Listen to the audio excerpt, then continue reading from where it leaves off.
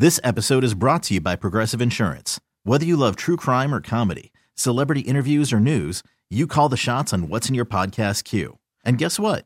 Now you can call them on your auto insurance too with the Name Your Price tool from Progressive. It works just the way it sounds.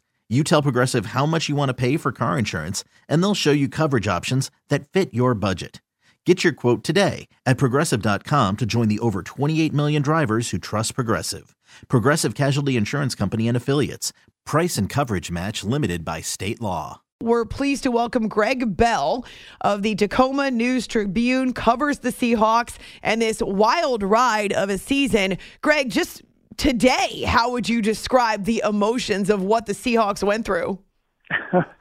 Well, hi, Amy. Hey. I think this is the first midnight Pacific time interview I think I've ever done in my life. Boom! So thank you for that. you keep long hours. Tonight was the whole day. Really was the Seahawks 2 or 3 times could have lost their season. I mean, the clip you heard, Steve Rabel's call of the interception by Quandre Diggs. Van Jefferson was 10 yards behind anybody before Baker Mayfield threw that pass halfway through overtime. There was nobody near Jefferson. And if Mayfield had thrown the ball out anywhere further, that was a game-ending touchdown for the Rams, and the Seahawks would be home right now, and the Detroit Lions would be in the playoffs. Diggs, a former Lions captain, took advantage of Mayfield lofting the ball too high and underthrowing Jefferson, and that allowed him to make up the difference sliding over. That wasn't his man in coverage. The Rams totally beat the Seahawks on that play, but Diggs gets the interception, taunts Bobby Wagner, and they go down and kick the field goal, and the Seahawks win. 2 or 3 times today, it felt like the Seahawks season was over. They were down 13-6 in the second half. They weren't stopping Cam Akers in the run. And then Sean McVay, I thought, stopped running the ball. He ended up running 28 times in all, past the 26. This Seahawks defense has had problems, Amy, all year stopping the run. 8 teams have run for 160-plus on them. They were on pace for most of this season to give up the most rushing yards ever by a Seahawks team. And the Rams quit running. And even with a 13-6 lead, they could have run a lot more, and I thought salted the game away. So then the game ends, and there's this 3 or 4 hour window of just limbo, right? Right? I mean, Geno Smith said he was going out on a date with his girl. And he said he couldn't stand to even watch the game. He just wanted to go out to dinner. And Quandre Diggs said he was going to have steak and lobster. And Tyler Lockett said he might watch Netflix. There was nothing they could do. They were prisoner to fate because of the games they had won earlier in the season, Carolina and Las Vegas, chief among those. And so it was just weird. We were asking Geno Smith questions. I was asking him questions about his contract and his future, not knowing for sure whether there would be a playoff game, obviously. And then the Lions do something they've only done 4 times since 1992, and they beat the Packers in Lambeau. And then all of a sudden, it was a party.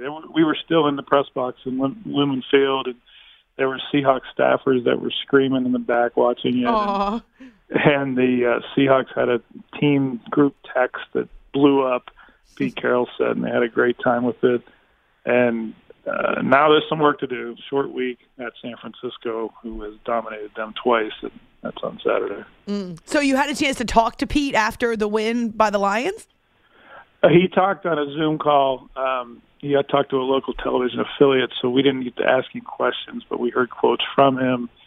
And he talked about how excited they were and how this was great for this team to experience this. And while they still wish that they could have controlled their own fate by winning some of those games they gave away earlier this season, mammoth challenge. They intend to make the best of it. Team's confident, playing really well right now. You know, Pete Carroll's system works, Amy. A lot of people knock him. It does. Being 71 years old, they trade Russell Wilson and cut Bobby Wagner on the same day, and here they are still in the playoffs for the 9th time in 11 years. Greg Bell is with us from Seattle, where the Seahawks get in, whether they backdoored or not. The fact that they get in after trading Russell Wilson and the Broncos are nowhere to be found is one of the best stories, or one of the unique stories of this 2022 season. It's After Hours here on CBS Sports Radio. You covered the Seahawks. You know what Pete Carroll's all about. This particular coaching job, how did it come together? How did he make it work? Well, Amy, first of all, from the very start, from April and mini camps in May, he picked Geno Smith, once they decided to trade Russell Wilson, the plan was we're going to go with Geno Smith. We trust him. He's been here 3 previous years as Wilson's backup. He had to play 3 games when Wilson got hurt and had the finger surgery.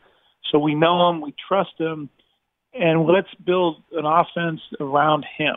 And a lot of people around here, myself included, thought Drew Lock would have more of a competition, at least get a better shot in preseason. He really didn't. It was Geno Smith's job from the start, and Lock rarely had even first-team reps in practice, let alone a full opportunity to start. So Carroll went all in on Geno Smith from the start. Now, the grand plan when they traded Wilson, Amy, was, okay, by the end of the 2023 draft, we're going to have our quarterback. We've got 4 picks in the first 2 rounds. We're going to have Denver's first and second round picks. And that draft, of course, coming up in May is chock full of what people think are NFL-ready quarterbacks, C.J. Stroud and Bryce Young and so on. So we'll have our quarterback by then. We'll take these picks. We'll avoid the $50 million a year price tag Russell Wilson will probably want to sign for after 2023. We have Geno Smith and Drew Lock under contract for 2022, and both their contracts are ending. And we'll get our guy. We'll have, whether we re-sign Smith or Lock or draft a top guy, we'll have our guy by the end of the 2023 draft. And what's happened with Smith playing is, I mean, look what Geno Smith's done. He was on the bench, I don't have to tell New Yorkers this, he was on the bench for 4 different teams for 7 years. Right. He's never had more than a 1-year contract, Amy, since his rookie deal. He's 32 years old in his 10th year in the league. He's never had a multi-year deal beyond his rookie contract. Scrappy. He's made $3.5 million this year on with incentives and bonuses. He's made the Pro Bowl for the first time. Today he set 4 Seahawks single-season records, 3 of those Russell Wilsons and 1 from Matt Hasselbeck for passing. He takes the Seahawks that everyone thought would win 5 or fewer games to the playoffs, and he's about to make $25-30 million a year in the open market. It's an incredible story. And what the Seahawks now have to think about is we really need to draft a quarterback with that 5th overall pick we had from Denver. Maybe not. If they re-sign Smith, they can get the help on the defensive line to stop the run or offensive line pass protection that they need. Or they can draft a quarterback and not have him start right away and sign Smith to a 2 or 3 year deal. The calculus Smith has really changed the calculus of this team. But in the big grand picture of all this, Amy, they went to the playoffs and had the 5th overall pick. That's been 20 years since a playoff team has picked that high in the draft. Wow.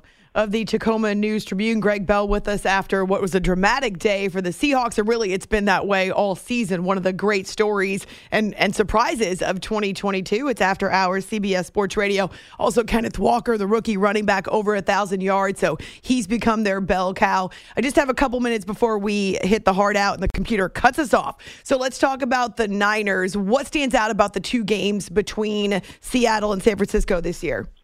Physically dominated. The Seahawks were physically dominated on both the offensive and defensive line. San Francisco does that to a lot of teams, but especially Seattle. They ran for 170-plus yards in both meetings, and they are going to run right downhill like bowling balls. Christian McCaffrey and everybody else is going to be coming right at Seattle. They've got to figure that out. They have Kenneth Walker to try to offset that. They really need Walker to run offensively to keep the 49ers from field position and getting the ball back and having their running game run wild. But that's why this is such a tall test. If you could pick, Amy, all the teams in pro football, the Seahawks don't match up well against and would rather not face in the first round, it's San Francisco because of how they play, and that's the biggest weakness Seattle defensively stopping the run. But they do have at least some experience with Brock Purdy because they just faced him, 4 weeks ago? Correct, and Purdy was brilliant. He carved him up on 3rd downs and in big red zone situations. He looked like a 5-10-year veteran, really impressed Pete Carroll and the Seahawks defense. It wasn't all running for San Francisco that game when they clinched the NFC West title up here a few weeks ago. Purdy was great. It was his first road win. This is a top 10 offense, the number 1 defense in the league. Yeah. 10 straight wins. Welcome to the playoffs, Pete Carroll. Yeah, exactly. You're not. The 7th seed's not going to get any pushover since Seattle doesn't have one. The magic carpet ride. If Pete Carroll pulls this off and Geno Smith pulls this off Saturday, wow. That would be unbelievable. It would be. All right, we got to let you go because we're at the top of the hour. But at G Bell Seattle covers the Seahawks for the News Tribune, Tacoma News Tribune. Greg Bell, you are a total cool guy to be able to hang out with us live. Thank you so much after a long day. Yeah, you're a cool guy for being up at 3 a.m. Enjoy your day. Boom. Thank you. I appreciate that. This episode is brought to you by Progressive Insurance. Whether you love true crime or comedy, celebrity interviews or news, you call the shots on what's in your podcast queue. And guess what? Now you can call them on your auto insurance too with the Name Your Price tool from Progressive. It works just the way it sounds. You tell Progressive how much you want to pay for car insurance, and they'll show you coverage options that fit your budget. Get your quote today at Progressive.com to join the over 28 million drivers who trust Progressive. Progressive Casualty Insurance Company and Affiliates. Price and coverage match limited by state law. Okay, picture this. It's Friday afternoon when a thought hits you. I can spend another weekend doing the same old whatever, or I can hop into my all-new Hyundai Santa Fe and hit the road. With available H-Track all-wheel drive and 3-row seating, my whole family can head deep into the wild. Conquer the weekend in the all-new Hyundai Santa Fe. Visit HyundaiUSA.com or call 562-314-4603 for more details. Hyundai, there's joy in every journey. We really need new phones. T-Mobile will cover the cost of 4 amazing new iPhone 15s, and each line is only $25 a month. New iPhone 15s? It's better over here. Only at T-Mobile, get 4 iPhone 15s on us and 4 lines for $25 per line per month with eligible trade-in when you switch. Minimum of 4 lines for $25 per line per month with autopay discount using debit or bank account. $5 more per line without autopay, plus taxes and fees. Phone fee at 24 monthly bill credits for well-qualified customers. Contact us before canceling account to continue bill credits or credit stop and balance on required finance agreement due. $35 per line connection charge applies. See T-Mobile.com.